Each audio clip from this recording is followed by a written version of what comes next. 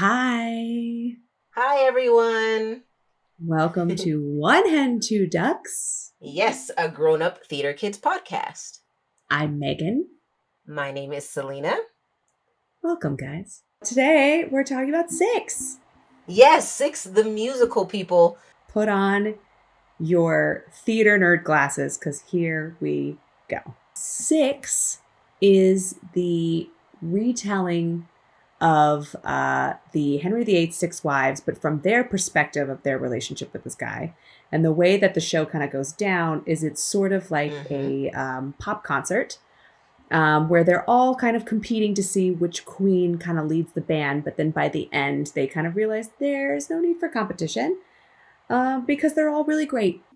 And I love how it was lead the band in worst life. Like, it wasn't like, oh, which queen has had the most success outside of Henry or any until, like, of course, spoiler alert, the end. But it was in the beginning. It was all about which queen had it worse. Whoever had it worse is the one that wins. Yeah. And I thought that was hilarious. Yeah, because they all had it pretty terribly when they were married to this guy. None of it was good. And so they have this great moment where they realize they've all done things in their life to be remembered for other than this relationship, which isn't that what we all want? We all want to be remembered for something that we brought to the table rather than our most famous relationship. You know what I mean? Yes. And a lot of the time, especially when it comes to history, we remember the men and the women are faded in the background. Like until Hamilton, not really many people talk about Eliza, even though she did way more in some aspects. It's true. When you look at some of these stories, the women are the one that keep the legacy going of the men, right? We're the ones that, like Jackie Kennedy. Yes. Coretta Scott King. Coretta Scott King. These women are the ones that keep the legacy of the men around. And it's so self-sacrificing that they still focus on their husbands more so even than themselves of what they're doing. And that is like the woman. We are constantly lifting up others, whether it's our husbands or our children. And a lot of the times we get lost in lifting people up until they look back and they're like, where did this foundation come from? Yeah. And it's usually a grandmother or a mother or some woman that was a staple in the family. I'm glad that we're starting to have these conversations of like, it's time to like celebrate yourself a little bit. I'm glad we're getting there as women to be able to celebrate our own accomplishments and not let them be sat in the background of history anymore. I'm glad that we're pulling these things forward, which is great. So speaking of great women and great things being done, let's talk a little bit about this musical. Let's dive in for sure. Yes. So in musical theater history, how does this correlate? You know, what have they drawn from? What have they were inspired from? What information do you have for us? The musical itself, here we go, guys. Strap in. There has never been an all-female Broadway musical. Never. Never has there ever been an all-female Broadway musical. There has been some all-female off-Broadway musicals like Beehive in 1986 and Nonsense in 1985. Nonsense was actually the second longest running off-Broadway show in theater history, after the Fantastics, of course. All-men off-Broadway show, Forever Plaid. That's kind of like the opposite to Beehive. Like, it's a jukebox musical where they take music from another time and kind of put a storyline to it. The only thing about Nonsense is that usually the joke is that the priests are the band. So it's an all-male band for a female-led show. Right. Now, when we're talking about male-heavy shows, only on Broadway, I'm only focusing on Broadway. This is a list of the mostly men involved musicals that have been on Broadway. Jersey Boys, Glory Days, Ain't Too Proud, Newsies, Full Monty, 1776, Damn Yankees, Boys from Syracuse, Promises, Promises, Book of Mormon, Rocky, American Idiot, Assassins, Billy Elliot, Camelot, Damn Yankees, Dracula the Musical, Fiddler on the Roof, Five Guys Named Mo, Funny Thing Happened on the Way to the Forum, How to Succeed in Business Without Really Trying, Kinky Boots, Pacific Overtures, Paint Your Wagon, Peter and the Starcatcher, Peter Pan, Passion, Pirates of Penzance, The Producers, Seven Brides for Seven Brothers, Singing in the Rain, Something Rotten, West Side Story, Roar of the Grease Paint, Smell of the Crowd, Les Mis, Oliver, and another funny one, Guys and Dolls. Now, if we're talking just Broadway, the list of mostly female, like female-heavy Broadway shows are Little Women, Thoroughly Modern Millie, Legally Blonde, Jane Eyre, Bring It On, Follies, Mean Girls, 9 to 5, and Sister Act. Notice something a little different about that list? Completely off balance. It's yes. way shorter. Yes. So when you think about musical theater, how many times have you seen a show where it's mostly the male storyline and he kind of runs into the female and it's all about him trying to get her, or, you know, and yeah, she'll have a song or two and they'll have a song together and you kind of learn about her background or whatever, but it's mostly follows the storyline of the male character. Well, I grew up thinking that the female was always just the love interest, that it was mostly the male story or a male circumstance or situation, and the female was simply the love interest that then turns into his support, that helps him get through whatever he's trying to get through, or oftentimes it's either the love interest or the one that causes him the pain. Right. And especially in musicals where you think it would be maybe even, because there is a lot of evenality sometimes in musicals, but musicals that you think would be maybe be even, like Guys and Dolls, Seven Brides for Seven Brothers, it still follows the male perspective. You'll have shows like Pippin that really tried to kind of switch things, where instead of the the narrator being played by a man like Ben Vereen, they switched it in the revival to be played by a woman. Yeah.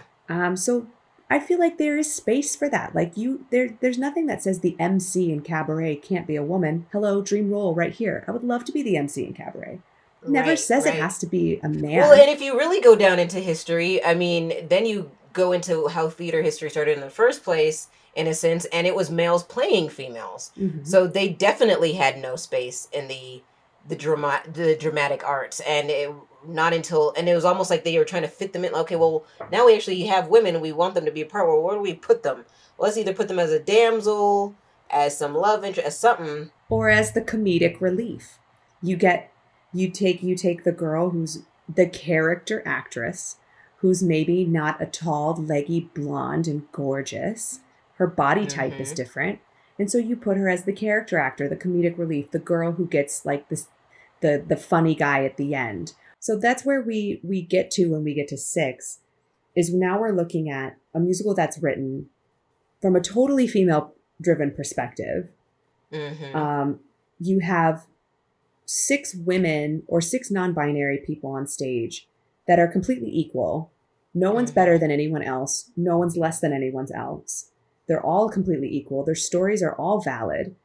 And then they're also all very body positive. You do not have to look a certain way. You do not have to have a certain hair color or skin color or body shape to be any one of those queens. Yeah. And that's what makes that show so It makes it so special. And it's again, like, I love this new, like, fully diverse way, like you said, from body type to race to everything, because it's proving that you can still be the character and look nothing like them.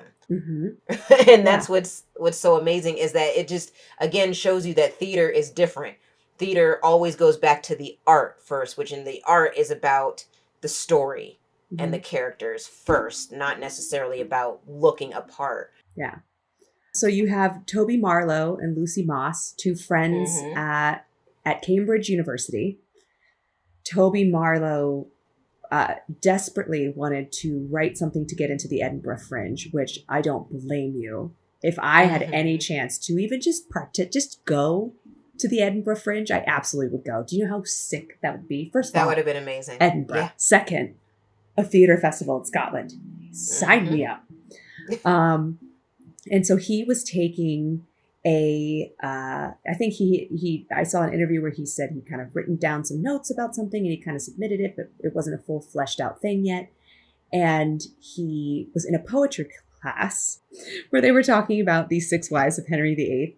And that's when he got his inspiration. And he texted his friend Lucy, or he made a note and said, call Lucy. And one of the things that I love that Lucy says was, yeah, he called me and pitched me this idea of this musical.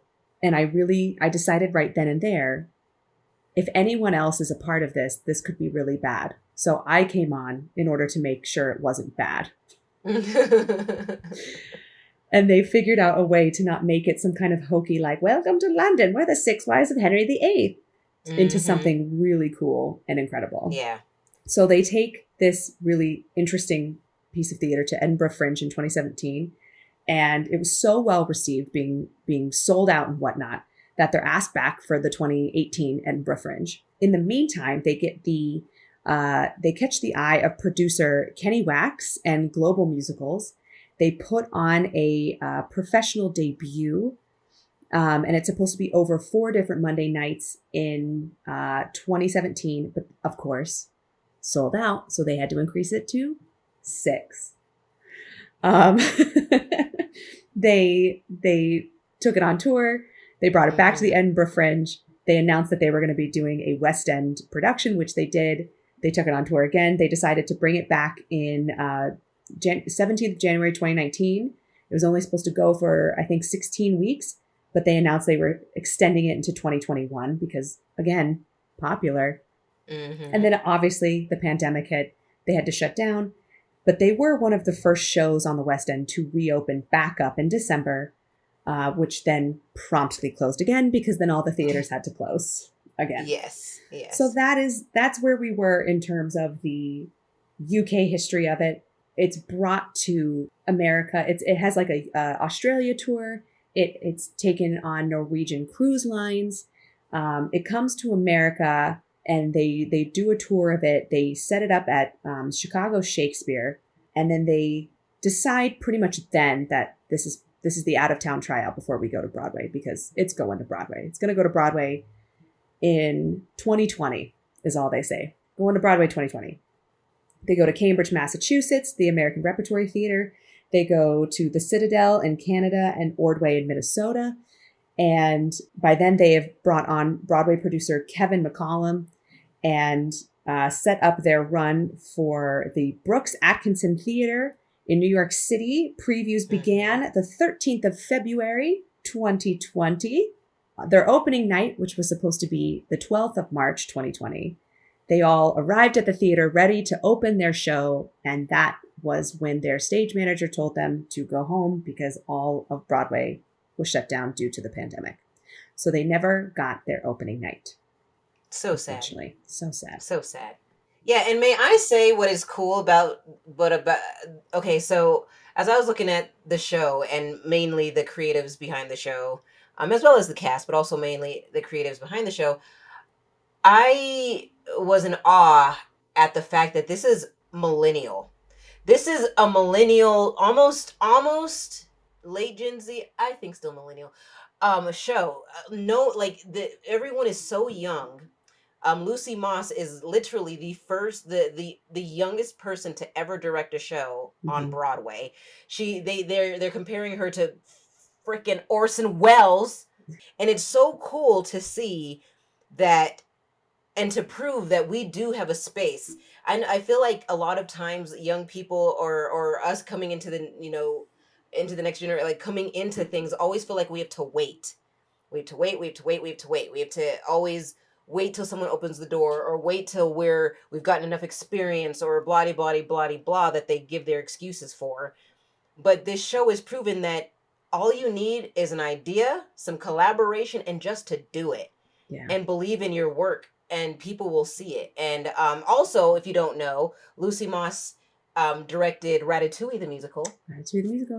Which she brought on a couple for Six Ladies for that, which was nice to see.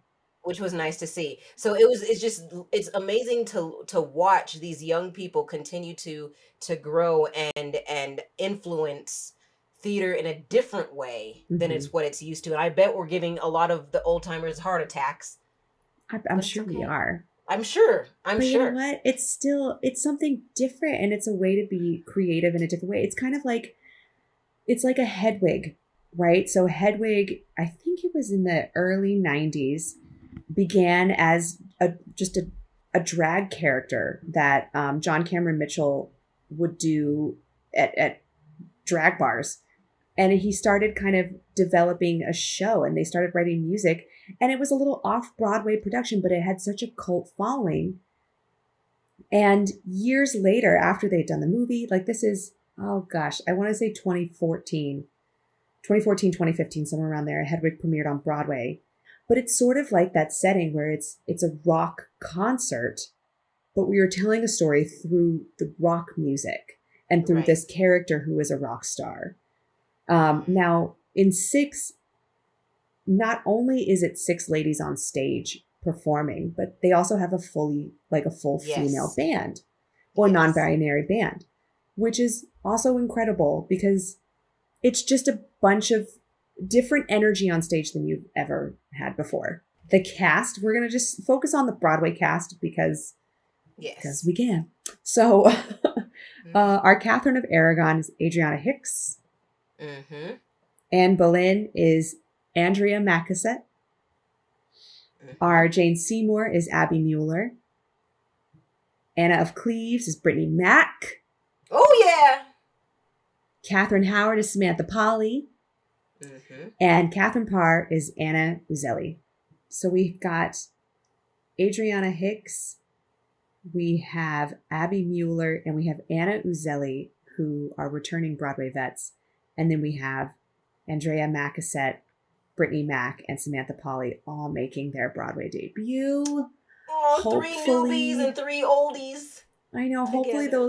those Broadway debuts will happen Oh, very imagine soon. how excited they were and then how much disappointment.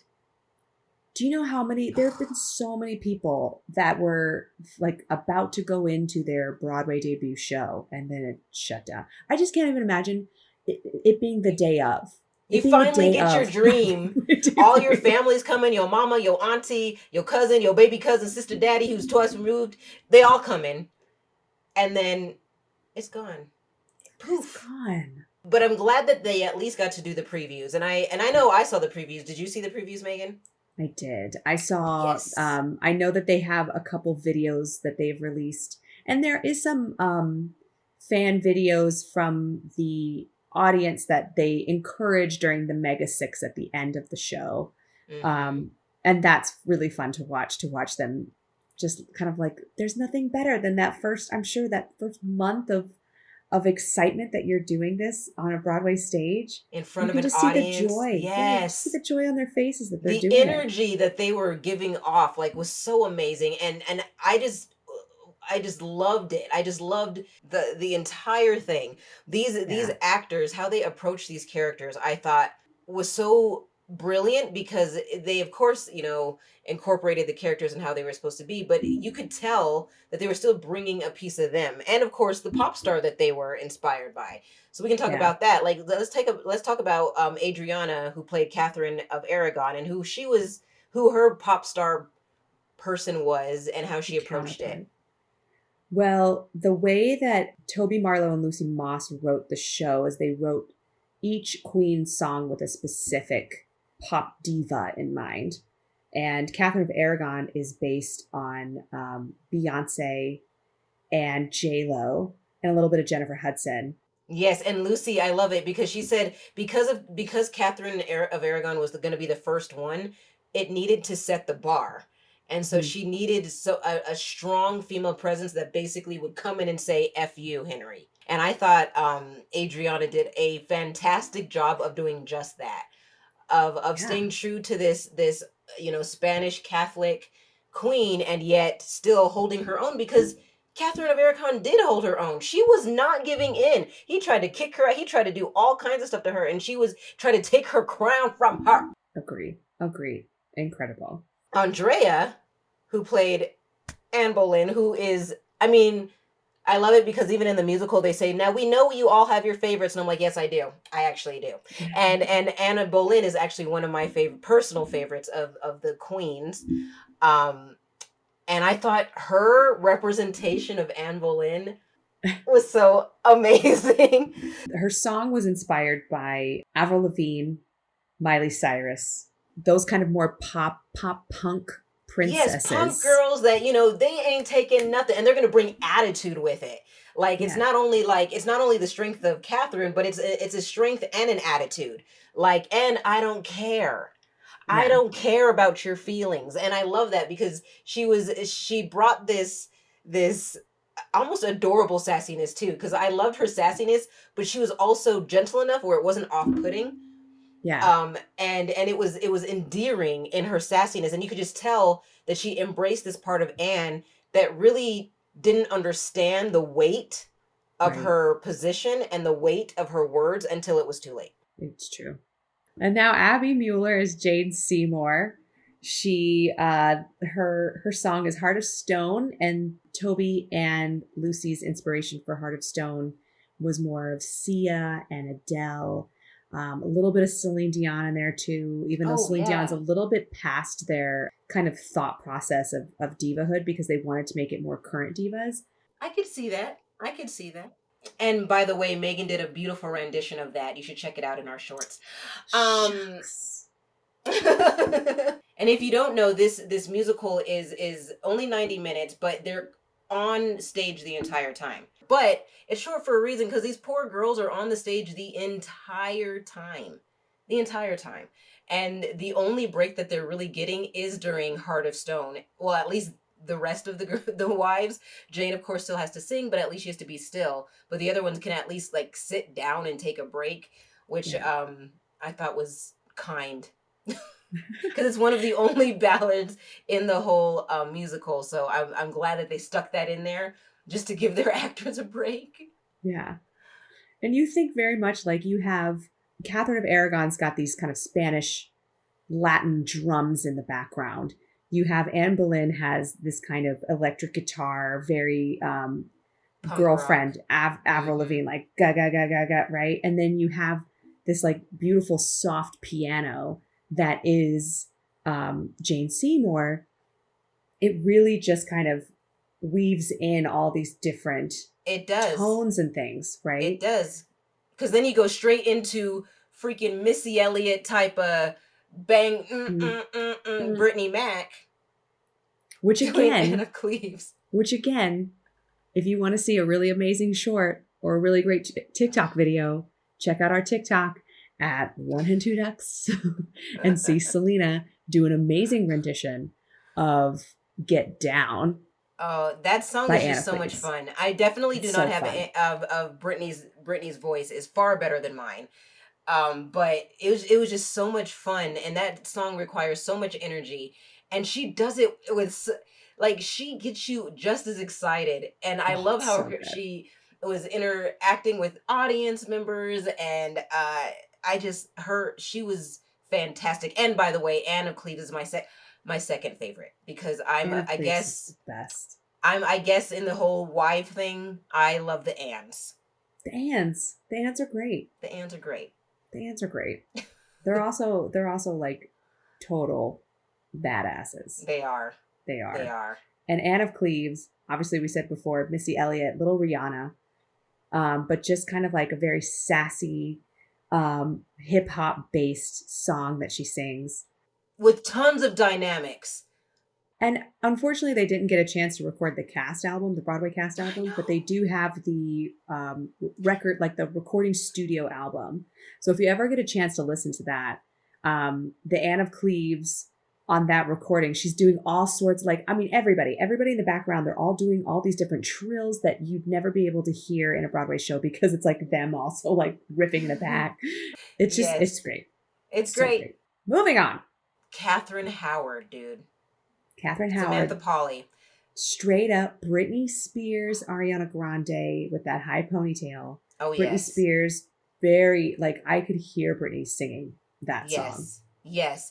And for the record, I'm a huge, like, the Showtime Tudors fan as well. Not only just, like, Tudors in general, but I'm also, like, show series fan. And I could not stand that Catherine Howard. I just did not like that character. I thought she was annoying and frilly and silly. And the funny thing is that writer Lucy Moss felt the same thing. She felt like whenever she would look and research Catherine Howard, that was her reputation of being this silly, flirtatious girl that had no base instead of a victim. And that's why that whenever I was watching and listening to her song, which was All You Want to Do, that song was, to me, one of the, aside from Jane Seymour, was one of the deeper songs because she went through this huge arc of feeling that way, of feeling silly and frilly and yes, I'm so beautiful, to being so utterly exhausted from being used. And then she had this hope. She kept having this hope of, no, a man will just love me. But nope. He loves my body only. Yeah. I'm nothing but my body. And feeling that, like, I thought she did a brilliant job, Lucy Moss, of bringing that deeper part of the character to now I don't hate her. I felt so much compassion. I just wanted to cuddle that poor baby. Yeah. Like, it's okay. Because she was so young. Obviously, like, historically, it's hard to, like, understand how to feel historically because that was a common thing where women were married off to much older men. Obviously, nowadays we think that's horrific. Yes. But was something very commonplace and maybe not thought of that much that we think about it now. But it's interesting commentary to kind of equate that with, like, the Britney Spears situation.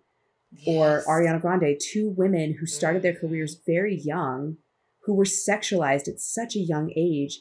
And especially in Britney's case, has been made to be the sexual object her whole life. Yes. Yes. And has never, like, really, you can even see as she's an older grown woman with kids, even on her Instagram, like, she's still doing things. She thinks the only way to get attention is by doing something sexual. Mm-hmm. And That's so sad. And it's so sad to watch because I need a hug from her. Come here, Brittany. Come here, Brittany. We got you, girl. But it's an awesome kind of moment to, like, have this journey of this character that you find so annoying, and, like, she's so full of herself, and she's like, but then you realize why that it's kind of a front, and the only way she's able to compartmentalize that is by just being like, okay, well, guess I'm just this sexy thing then, and that's what I'll be. And I know, like at the end of this show that they're like, no, none of us win. We're all strong. But at the same time, in my brain, I was like, I think Catherine Howard actually wins if we're going to go by that competition that you guys started with. Which, by the way, I love how after Get Down, Anne of Cleves, they're like, and how was your life terrible? She goes, oh, that's right. It's not. So I guess I lose. Oh, well, back to the castle. Back to the castle. I love her. And then our last one, who was the tire of it all in, was Catherine Parr, who was played by Anna Uzelli. And her song, very much, like, they always say, like, anytime you talk about Catherine Parr, Lucy and Toby immediately go to Alicia Keys. Oh, yes. She kind of looks like Alicia Keys. She does. And just the quality of her voice, that kind of jazzy, almost, like, very rhythm bluesy quality of her song. Beautiful voice. Oh, gorgeous. It's almost even like a little John Legend-y too. Yes. You know what I mean? Not to bring in men in this, because Alicia Keys is the original John Legend. But yes. You know what I mean? It's that, it's that Alicia Keys, that first album, that, like, I keep falling. So it's good. That. Oh, it's so good. So good. And she did a great job. And again, like, in history or through the show, the Showtime series, we didn't really get to know Catherine all that much because, of course, she came at the end. By that time, Henry was old and dying. And remember, it was his story, so we weren't even focusing on her. I loved, again, what they did is they brought her, another Hamilton. They wrote her back into the narrative. Yeah. And they gave her story back by reminding us that she had this whole life outside of Henry. Yeah. That she was a writer and she wrote books and she wrote meditations. She, strove for women's equality when studying scripture and educating women. Like, it was a huge. Her little actions meant progression. You know what I mean? I don't know if you noticed, Megan, but all of these queens and all of these characters. Actually, I was talking to my friend about it, and we were looking at pictures and everything, and she noticed that all of the the crowns that they had spikes. Mm. They were all different kinds of spikes. And this feel of their reign came with pain. The reign and pain. I'm just kidding. But the reign came with this excruciating weight and Yeah. pain, which I thought is beautiful. And that's why I'm excited to talk about the costumer. Yes. Yes. And on the flip side of that, not only did it came with pain, yes, but then what's more powerful than a spike, baby? Right? That's At the then same going to time. get up in your And business. pain is gain. Oh, Pain is the gain. reign came with pain. That was gain. Boom, boom, boom. Going into costume Somebody design. hire me. Somebody hire me. Can Lynn? Can we get someone on the phone, please? And anybody at this point, anyone on the phone. We're always asking for people to get on the phone. Can someone just call us, please? Producer, Kristen, get someone on the phone. We've been asking for this for how many episodes? Can we get someone in the live audience pool right now? All right, costumes. Gabriella Slade. Yes. Gabriella Slade. She took Tudor inspiration, such as like corsets, square necklines, different paneling. And then she took kind of more modern stylings from like Alexander McQueen. And one of her things that she talks about is taking these old styles, but putting them with these new fabrics, these vinyls, these acrylics, these metallics. And that's where you get such a contemporary look. She says that all the costumes are extremely heavy. Catherine of Aragon's is the hardest costume to make and keep up with because it is so intricate. And that, don't know if you noticed, but there are no purple costumes. Because purple I did notice that. is the brand color, show brand color. So no queen will ever be in purple. I noticed that. And I thought yeah. it was because they're trying to separate from the royalty, because purple is usually associated with royalty, but that makes more sense. Yeah. Obviously, you have gold for Catherine Aragon because she's from Spain. And at the time, Spain, very rich country, rich in gold. You have Anne Boleyn, and she's in green because they reference it a lot in the show. The legend that Henry VIII wrote Anne Boleyn, the poem Greensleeves. And so she has a whole line about how she's like, oh, my sleeves may be green, you know, and she sings a little green sleeves moment. And there is a little like da da da da da da da da da da da da, right, in Ex-Wives. Then you have Jane Seymour, who's black and white. And which is very Jane Seymour-y. Which is very Jane Seymour-y. She's white, you know, she's pure. She's the one that died in childbirth. She was the one that gave him what he wanted, and then she died. But there was something else that I don't know if I understand. I wrote it down. The design on her corset is supposed to be reminiscent of half-timbered houses. Does that make sense to anybody? Let me look that up real fast. Oh, I see. It's this classic Tudor. Oh, a classic Tudor. It's a classic Tudor styling. Do you see that? Oh, that makes. Oh, yeah, and that's exactly her. That is exactly her corset. So that's her aesthetic. Is that half timbered house? And then you have Anne of Cleves. She, you know, she's doesn't care. Badass. Nope. She was the one that was divorced, right? So she's red. Looks. Yeah. So she's red because she's fiery. She's the one that got away, essentially. Yeah, you have Catherine Howard in pink because she's young. And then you have Catherine Parr in blue as kind of like a powerful, a calming force, a wise color. So we have all these kind of little bits of who these characters are. And what's incredible about Gabriella is she tries to meet with each actor outside of the show to kind of get an idea of how they work and how they're approaching the character. So when she designs a costume for them, it's not just a one size fits all, baby. She's going to get you a brand new look. You're not going to have the same costume that the girl on the West End wears. Not the exact same thing. You're going to get your own deal. And it might look a little bit like somebody else's costume, but you're going to have your own things that are involved with it. I really love that. Which is incredible. And then the other little thing I had written down for her is just a little quote from her. And she says, "Never be afraid to get experimental. Give yourself a nice amount of time to work on something and then really dive in it, because she says that she works best when she doesn't have a lot of things on her calendar. She works best when she knows she has a lot of time to really work on something and give it her full attention, rather than she's like pulled in so many different directions. Agreed. And then this is the most important one.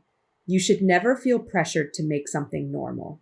Isn't that great? Say that again. Say that again for the people in the back. You should never feel pressured to make something normal.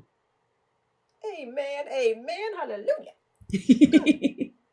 I love that, because I think that's the hardest part for a creative, especially being in a group of people that don't understand creatives or artists, and those people always try to put the creative in a box. Like, no, this is what you're supposed to do, because this is what's been done before, and all that. And that pressure to do something normal is really debilitating.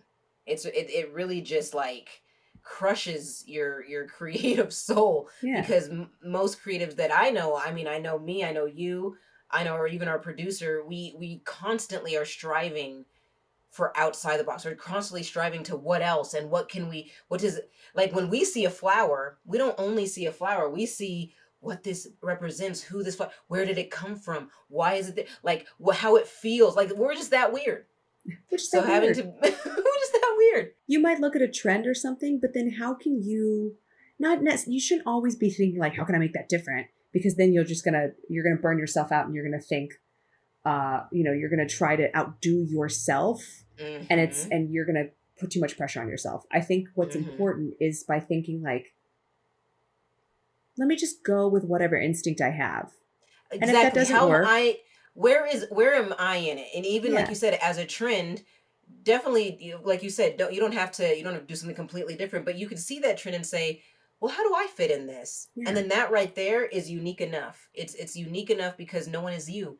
Yeah. Baby. Because I'm sure there were some people that were like, wait, aren't you, I mean, they're British queens. Aren't you going to have them in like traditional floor-length gowns? She was like, no, I'm going to have them fishnets and studs and rhinestones and spikes. And I love it because it really does feel like these queens have come to the 21st century and are talking to us. You know, it's literally like if we opened up a history book, they came out of the page and were like, let me tell you something, honey, get down. You know, like it was. Yeah. If they lived today, what would they say? You know what I mean? This guy sucked. This guy sucked, guys.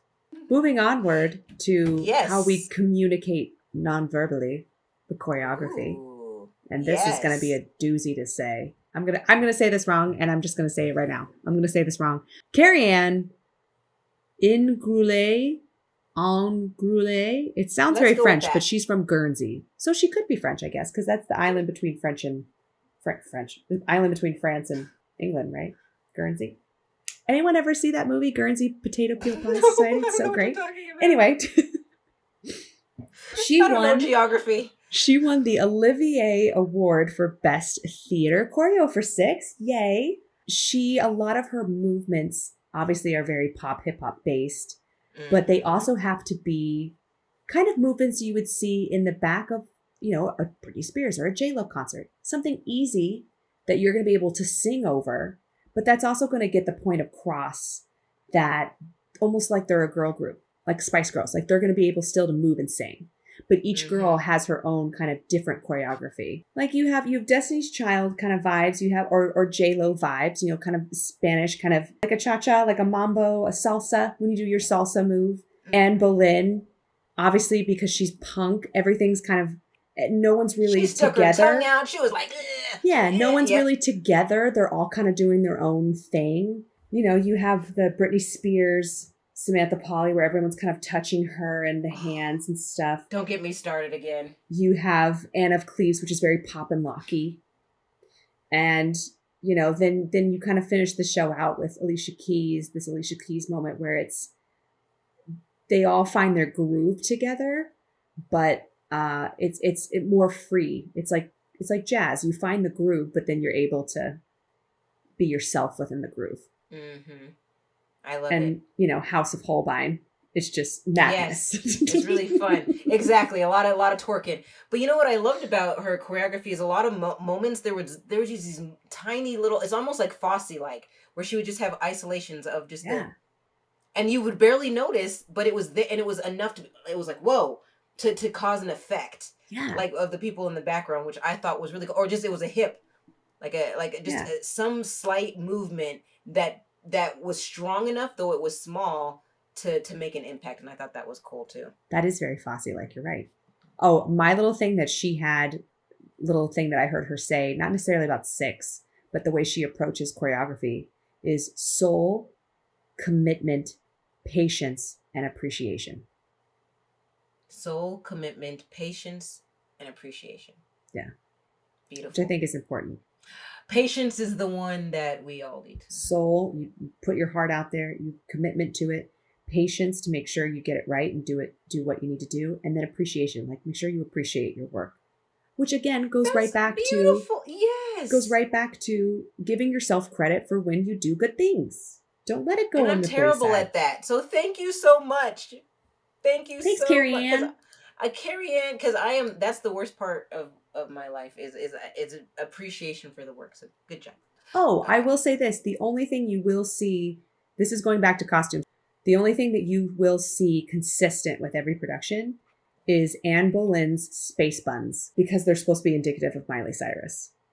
Mm-hmm. And you'll notice she does wear the B, the Boleyn B, and her and Catherine Howard either wear chokers or high neck something, yes, because they're the ones that got their necks chopped off. Yep. All right. So then the last person I had on here was the sound designer, Paul Gatehouse, because if anything about this show is important, it is the sound design. Yes. Agreed. So he is a West End creator that came to Broadway to do this. He has worked on West End shows like Lion King, Phantom, basically all the big ones. The way he talks about he started in sound design by being in a band in high school. That's how he started. In a garage, probably. In a garage, being inspired by the Beatles, the White Album, different rock and roll artists. And he just got into kind of recording and sound production. One of the interviews that I read about him was the way he kind of approaches things. But then, and I'm not going to include this here, but he goes into so much detail about what he uses, and I don't understand it because I don't understand sound design.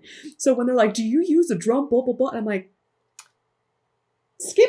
Sure. I don't know what this is. I do use a DR-17. How do you feel about like a CRF7? Yeah, don't you? Obviously, CRF7. I probably said something, and there's a sound designer like, I would never use a CRF7.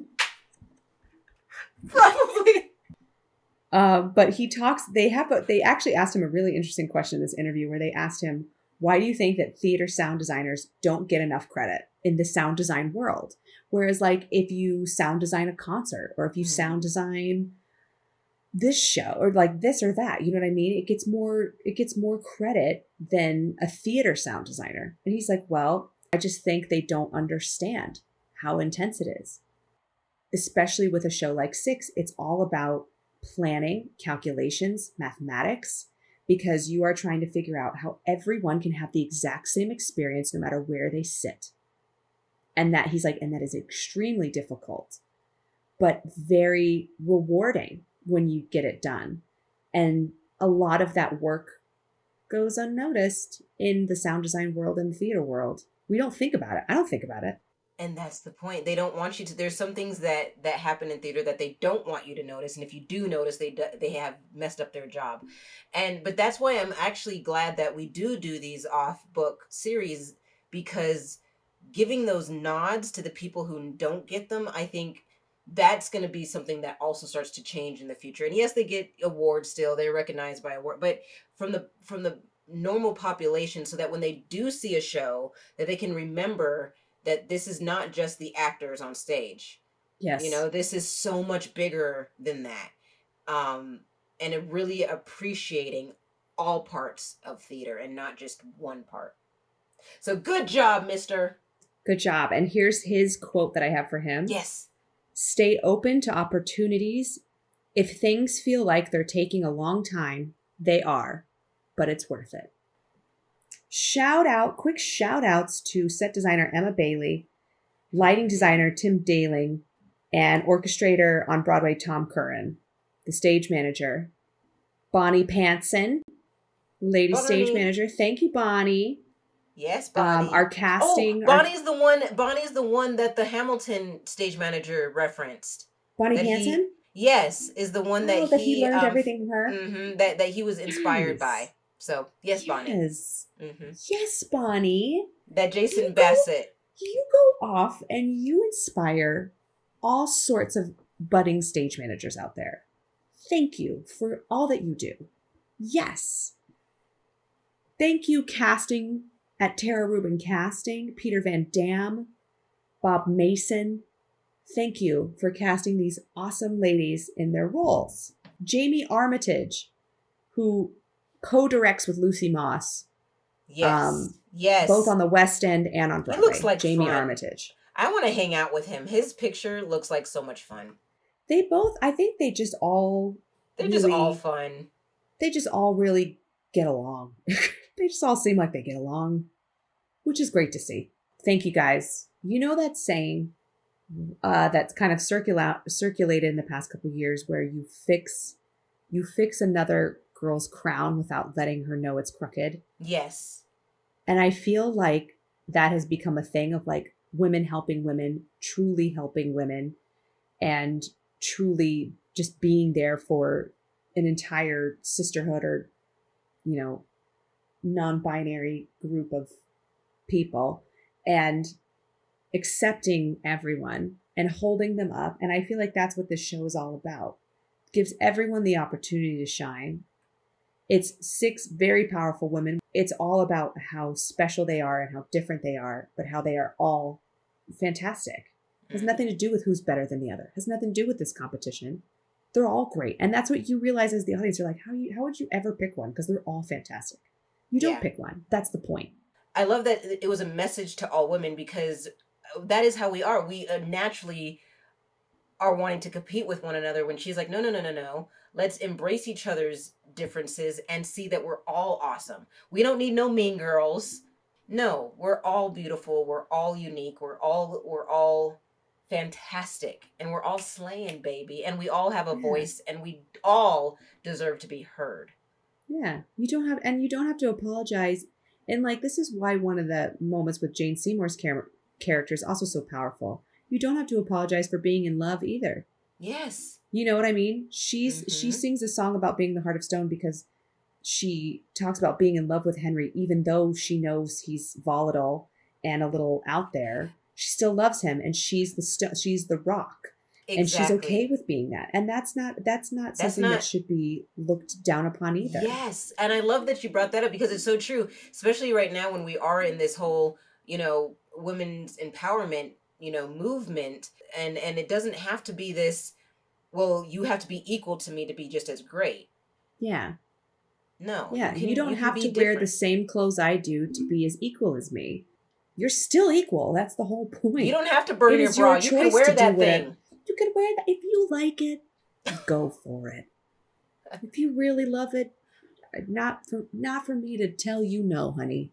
Do what you want to do. Wear your bra. Burn your bra. Do whatever you want with your bras. Wear them on your head. I don't care. Bedazzle them, though. Bedazzle them. Put some spice. Or don't bedazzle. Maybe you're not into bedazzling. It's fine. Maybe that's just me forcing my opinions on you. That things should be bedazzled. I get really into sparkly things. And it's strange, because I feel like I'm grown up, so I shouldn't really like sparkly things anymore. But the second I see something sparkly, it could be anything in the store, and I'm like, oh, I need that. Like, there's something in me that goes, I need that. Sometimes I feel like I imagine myself, if it were like me in a cartoon form, I feel like I would kind of look like that chameleon from Rapunzel, but fluffy. And I would just have a bunch of stuff. Like, I'd be little, and I'd have a bunch of things that I have hoarded. And then when anyone comes around, I'm like, my things. My I'm just trying to picture the fluffy lizard Yeah. with all these bejeweled bags all around it, and it is a very funny picture with your face. Thank you for joining us on One Hen Two Ducks. Yes. Thank you for joining us for another off-book episode. Go on to our Patreon.com/OneHen, become a patron, get some cool merch, get some behind-the-scenes videos, get a shout-out in our podcast, talk to us one-on-one. The possibilities are endless. Also follow us on social media, Instagram, Facebook, TikTok. We're on TikTok We're now. on Like everything. I said, we're on everything. We're getting cool, people. We're there. We're getting cool. We're trying to be cool. We're trying if to be you have cool. any tips, let us know in the comments. If you have any tips, I let us know in the comments. feel like that moment in Almost Famous when she's like, "One day, you will be cool." Subscribe to the podcast. Give us some stars. All right. Thanks, guys. We Thank love you. We love you. Go listen to 6. Bye.